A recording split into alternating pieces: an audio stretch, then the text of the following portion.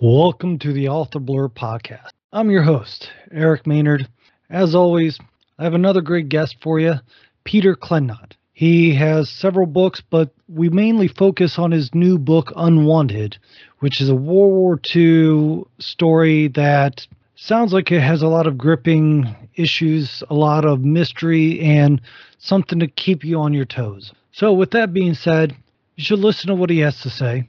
Should hopefully find out if this book is something you're going to love, because that's what I'm here to do, is help you find new books. And then follow him, keep tabs on him.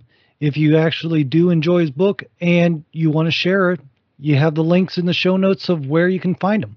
As always, go to authorblurb.com. There you'll find the profiles for all the authors I have. You'll find the shows that we have already on air, places you can find them and listen to them or watch them, YouTube, Rumble. I'm trying to put this everywhere I can so that you can enjoy them. So take that opportunity, subscribe so you don't miss any other shows, because, well, like I said, I have a lot of great guests, a lot of great authors, and very interesting books that you just don't want to miss. Take the time, subscribe, find where you want to listen to or watch the show, and rate me, review me, leave a comment, let me know how I'm doing. If you don't want to put it publicly, shoot me an email through authorblurb.com.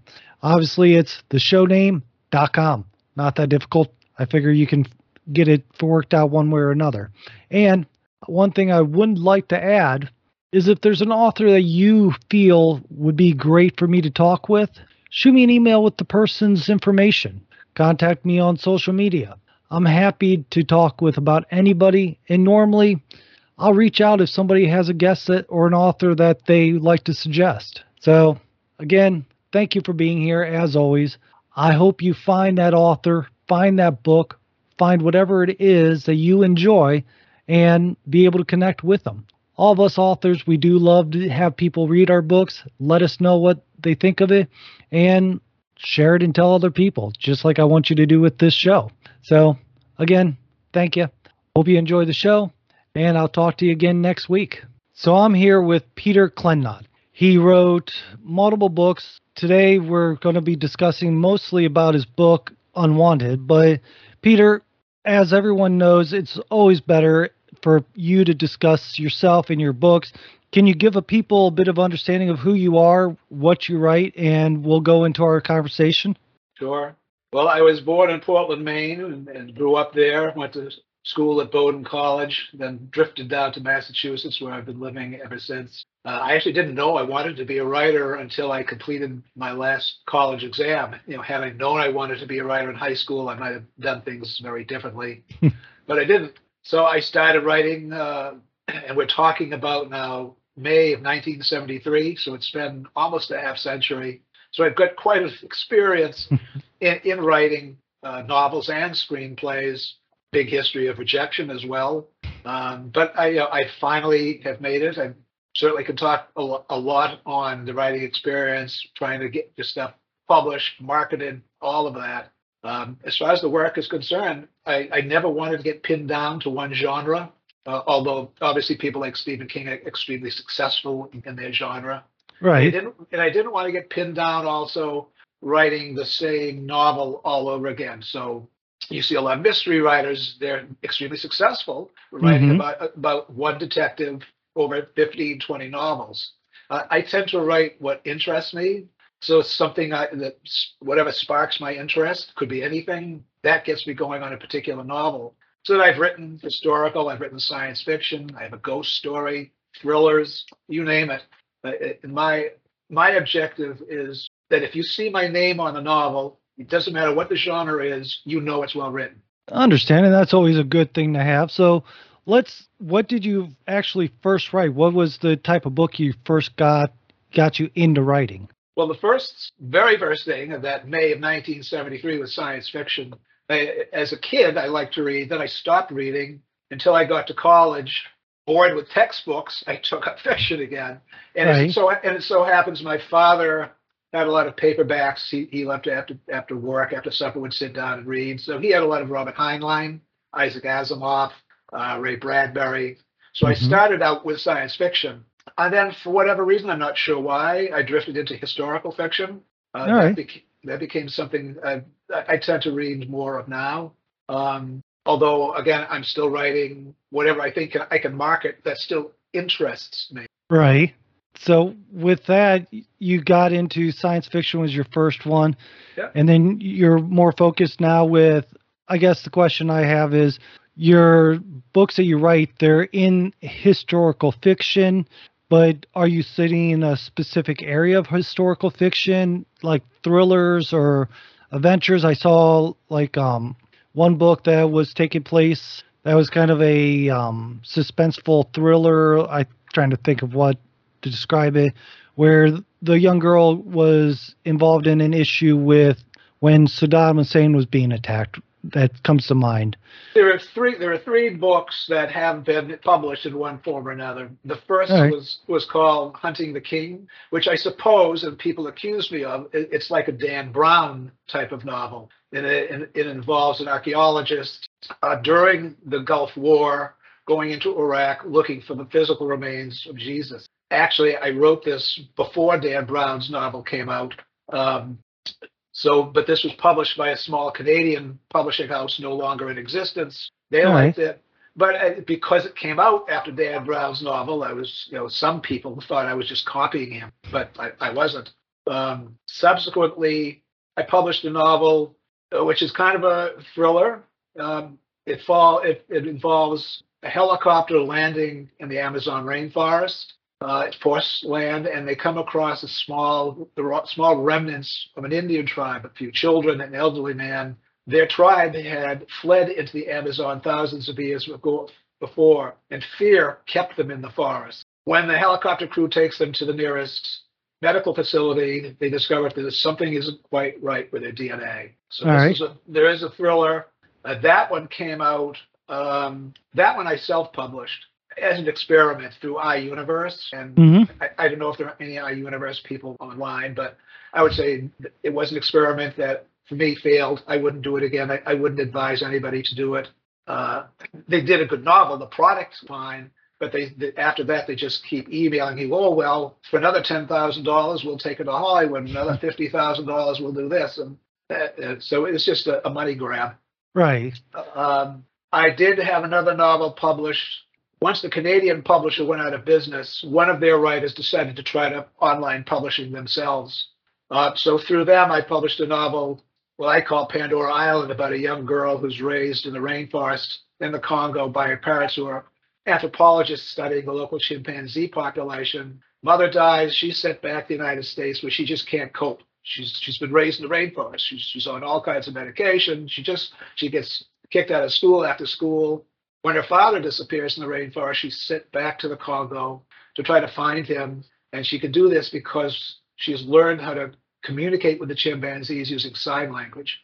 So that's, I guess it's a kind of a thriller. But I thought an interesting idea, what would happen if chimpanzees in the rainforest had learned how basically to speak, not vocally, but through the hands, and then were left on their own. Would they evolve? Would they learn would they pass that knowledge on to their children?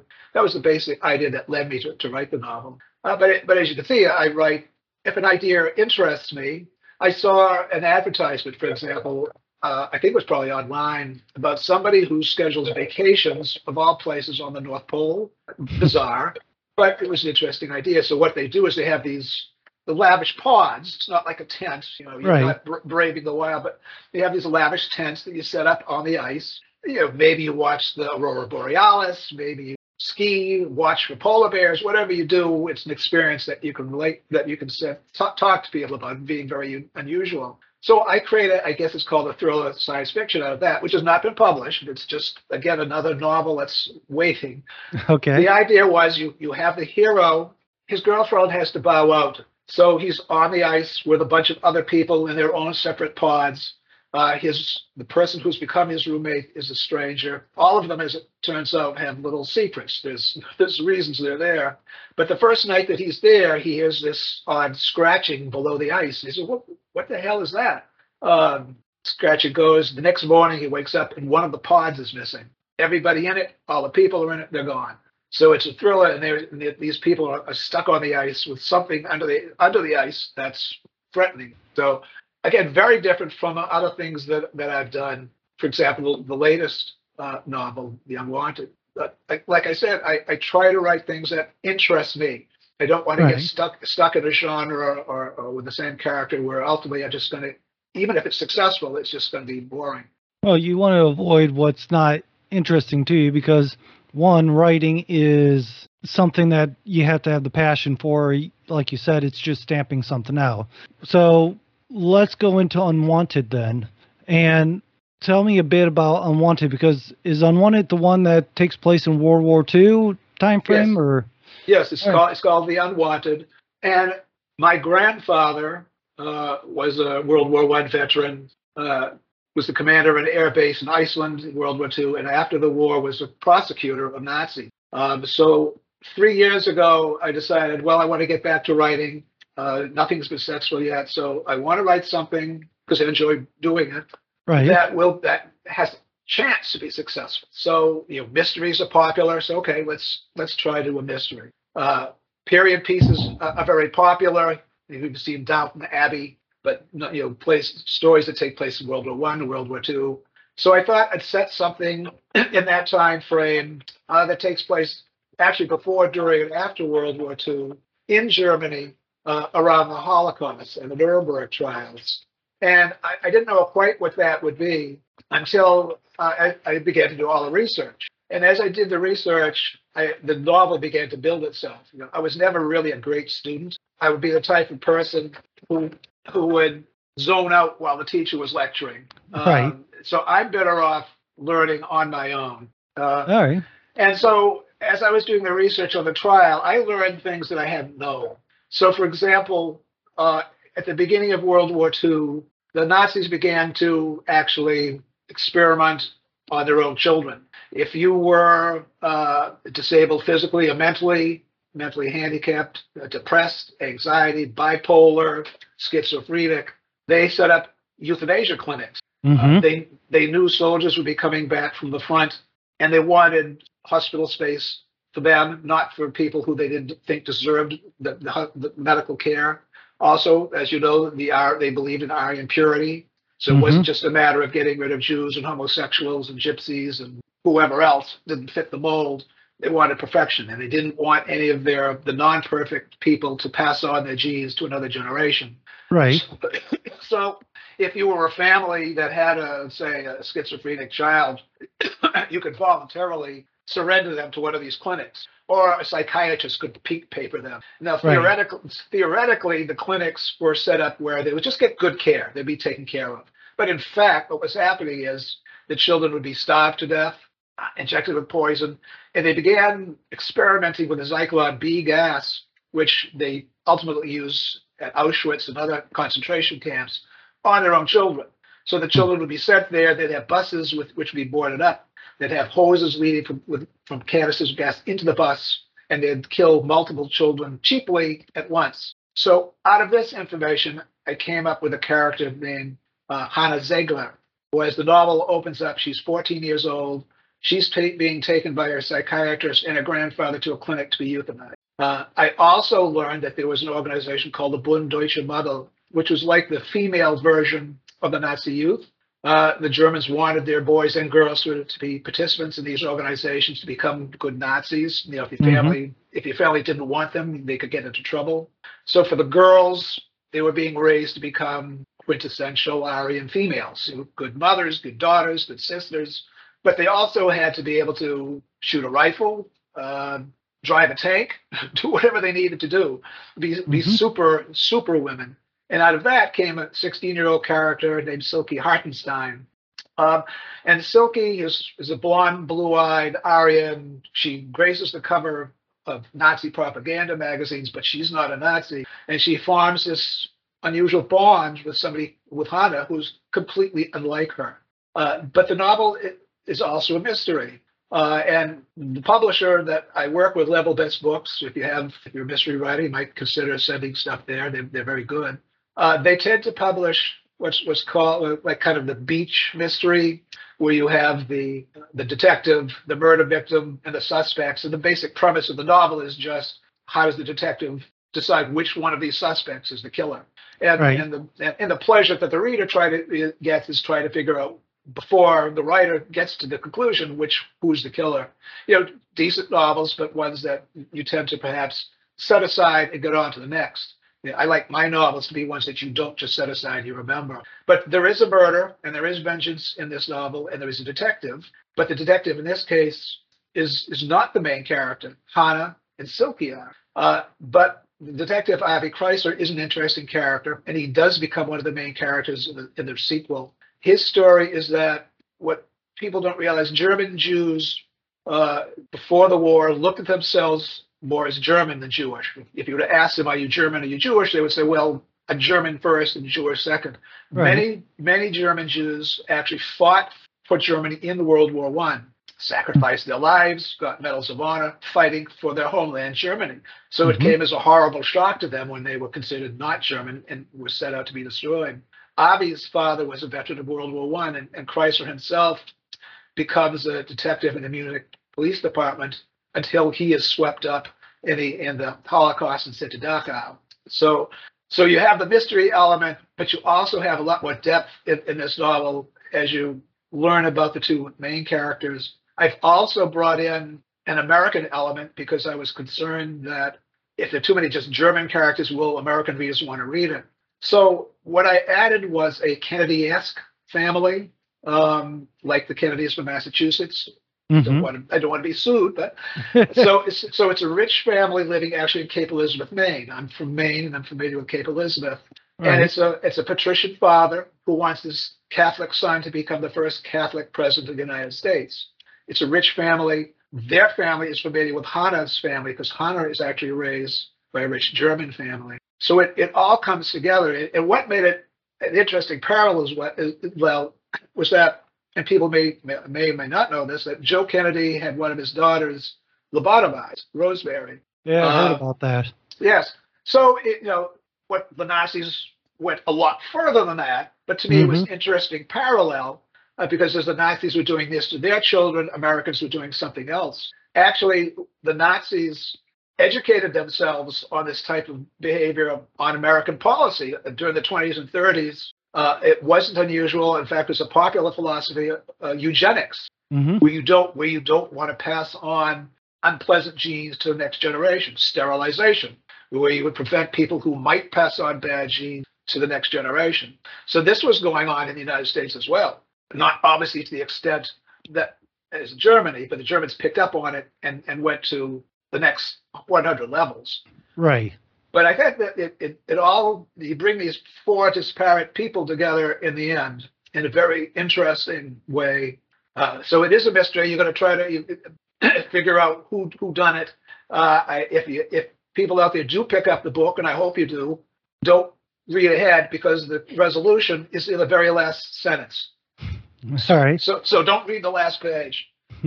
Understand. So let me ask this then. So the World War II Nazi, the things that they did, all this is a very heavy topic, a very sobering thing to look into. I remember learning about it in high school and then through the years reading different things about it and that time frame. What made you or really drove you into looking into this, and how accurate did you make some of the events or locations that you found in your research into the book? Unfortunately, didn't have a lot of money, so I didn't travel to Germany, and obviously I wasn't in Germany during World War II. Right. I was led to it primarily because, again, my grandfather was a prosecutor of Nazis. Mm-hmm. He wasn't at the main Nuremberg trial where Goering and Speer and Hess were on trial. He prosecuted the capos, the prison guards, the minor people, although many of those that he prosecuted were executed. Interestingly enough, while he was there, this happened a lot, he had an affair with a German woman, and that affair produced a daughter, a much younger half-sister to my mother. And after the war, I got this story from my mother. The woman he had an affair with wanted to come to the United States and bring her child, but my grandmother and mother adamantly opposed it. So it's this history that led to it. But as you do the research, you learn that the war for the common soldier may have ended in April of 1945 or early May, but it didn't end for the German people. 2 million German women were raped by the Russian soldiers as they were coming into Germany. The Russian soldiers were told by their leaders, look what the Germans did to us, to our people. You have free reign to do whatever you want. So 2 million women were raped by the Russians. 200,000 were raped by American soldiers. The British committed rape. The French committed rape. It wasn't a pleasant existence. 400,000 people committed suicide in Germany as the war was coming to an end, as it ended. Some of them committed suicide because, well, they were Nazis and they didn't want to face justice. Right. In other cases, Hitler was saying at the very end, better die than surrender. So some people took him at his word. Other people, and you could be forgiven if you think, well, good, the German people got what they deserved. But there were good German people who didn't support the Nazis. After 13 years of living under Hitler, now they were faced with living under Stalin. So for many of them, it was just too much trauma. It was a breakdown. They couldn't tolerate it. Parents would tie rocks to their waists, tie rocks to the children's waist, and wade out into the nearest pond or lake.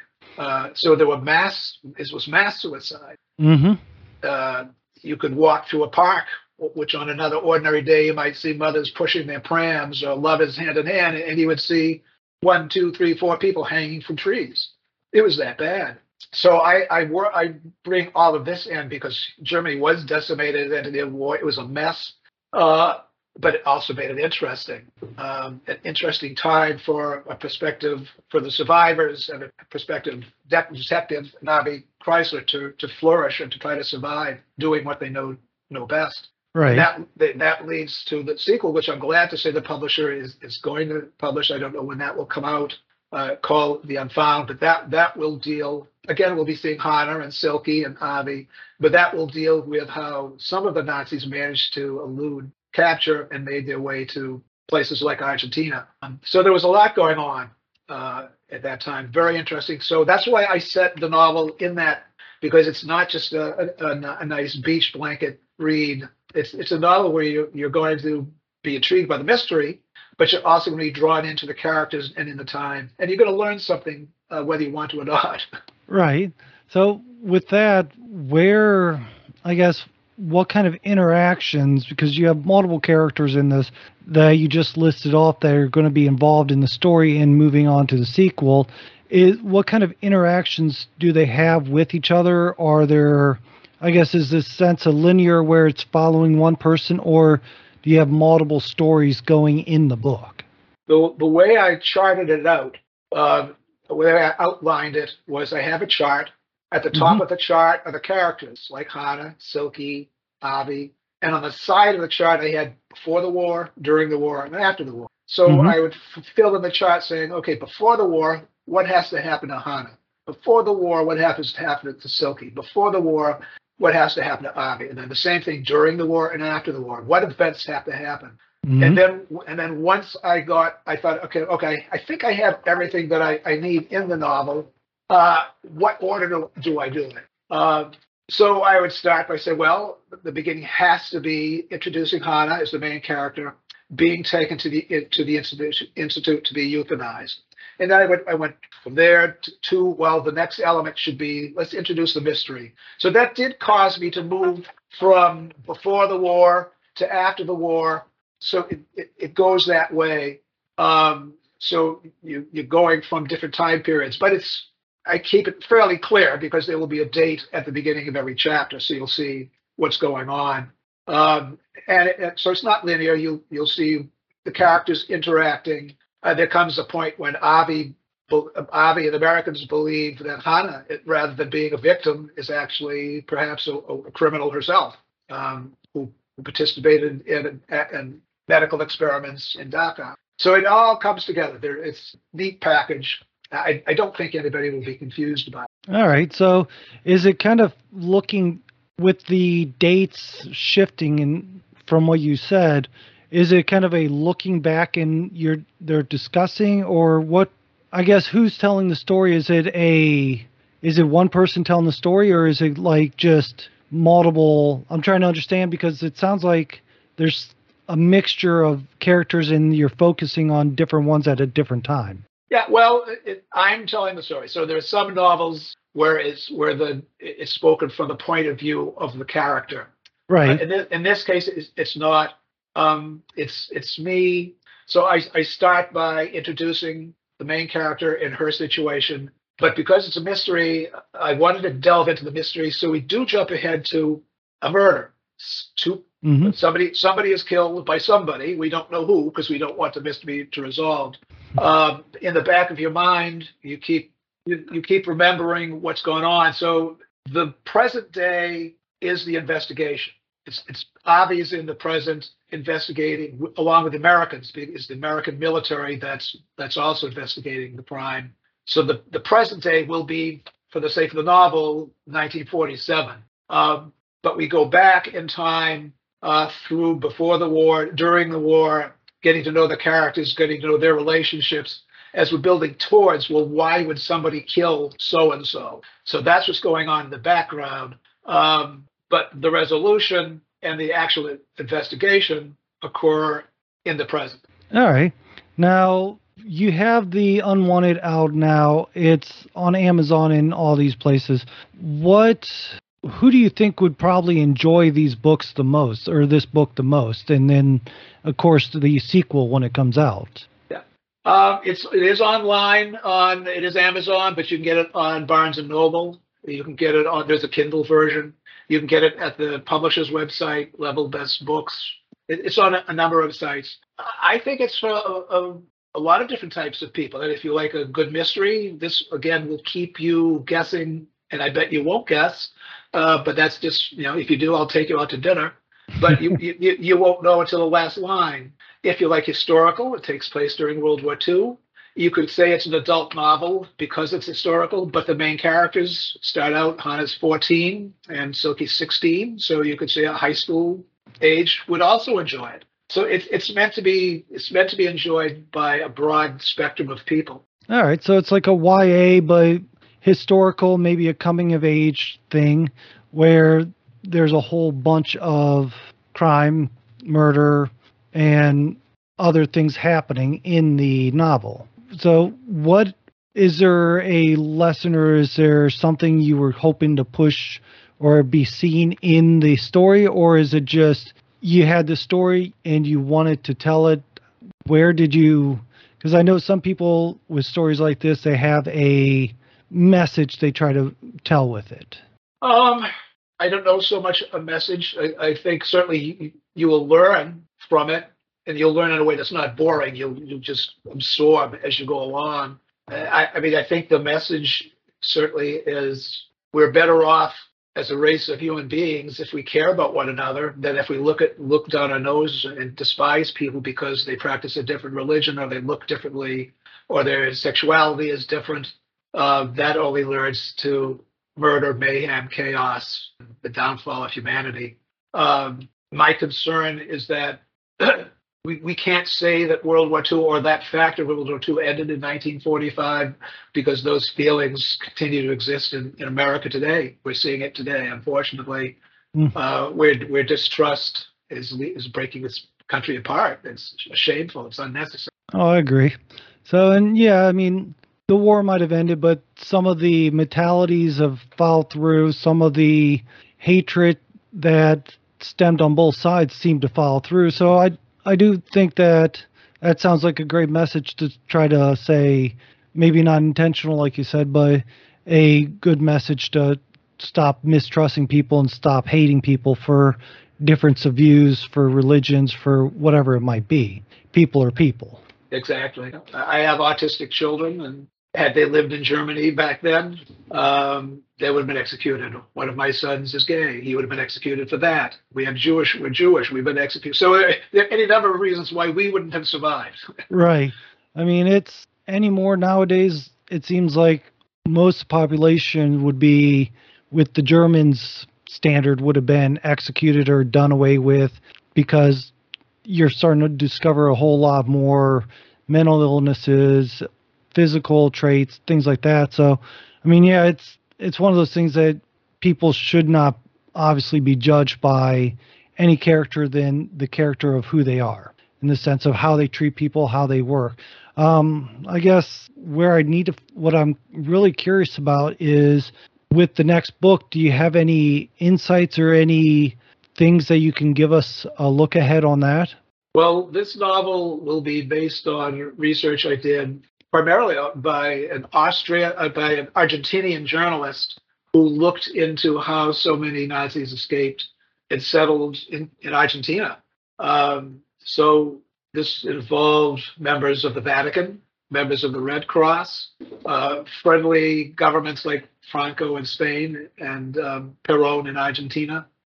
So the premise of the second novel will be an organization geared to getting some of these people out without being captured. And the main characters will be Hannah again and Avi. All right. So is this going to follow the same suit of a mystery thriller kind of, maybe not thriller, but a mystery novel, or are you kind of changing things up a little bit in it? What will be different is it won't be going back and forth in time. It'll all take place in 1947. There is a murder that occurs, which gets Avi involved.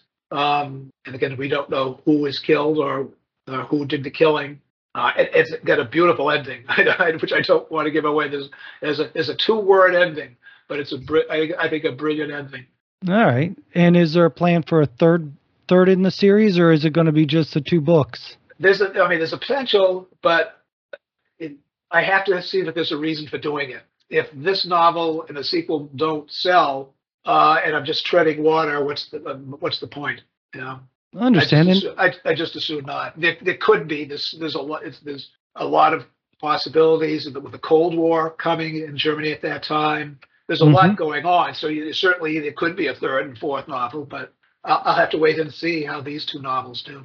Understand. So, all right. Well, with that, I don't want to take up too much of your time. I understand you have a lot going on, and I think I want to make sure that people know that they can find all your information at authorblurb.com, as well as the show notes going to have the information that you've given me as well.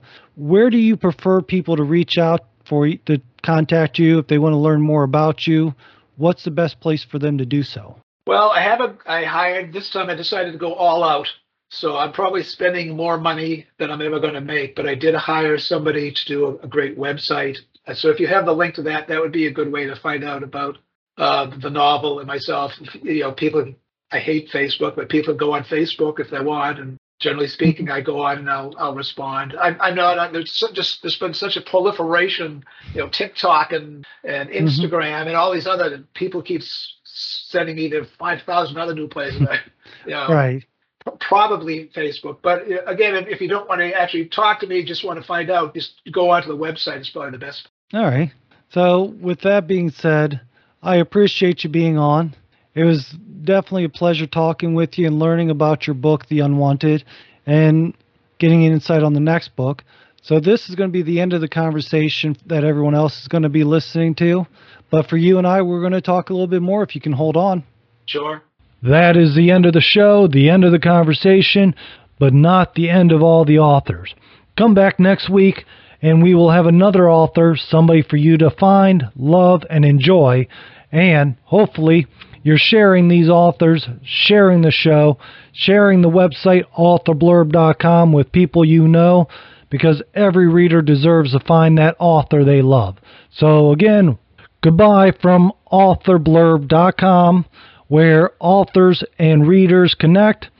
And remember, we appreciate you being here and look forward to seeing you at the next episode.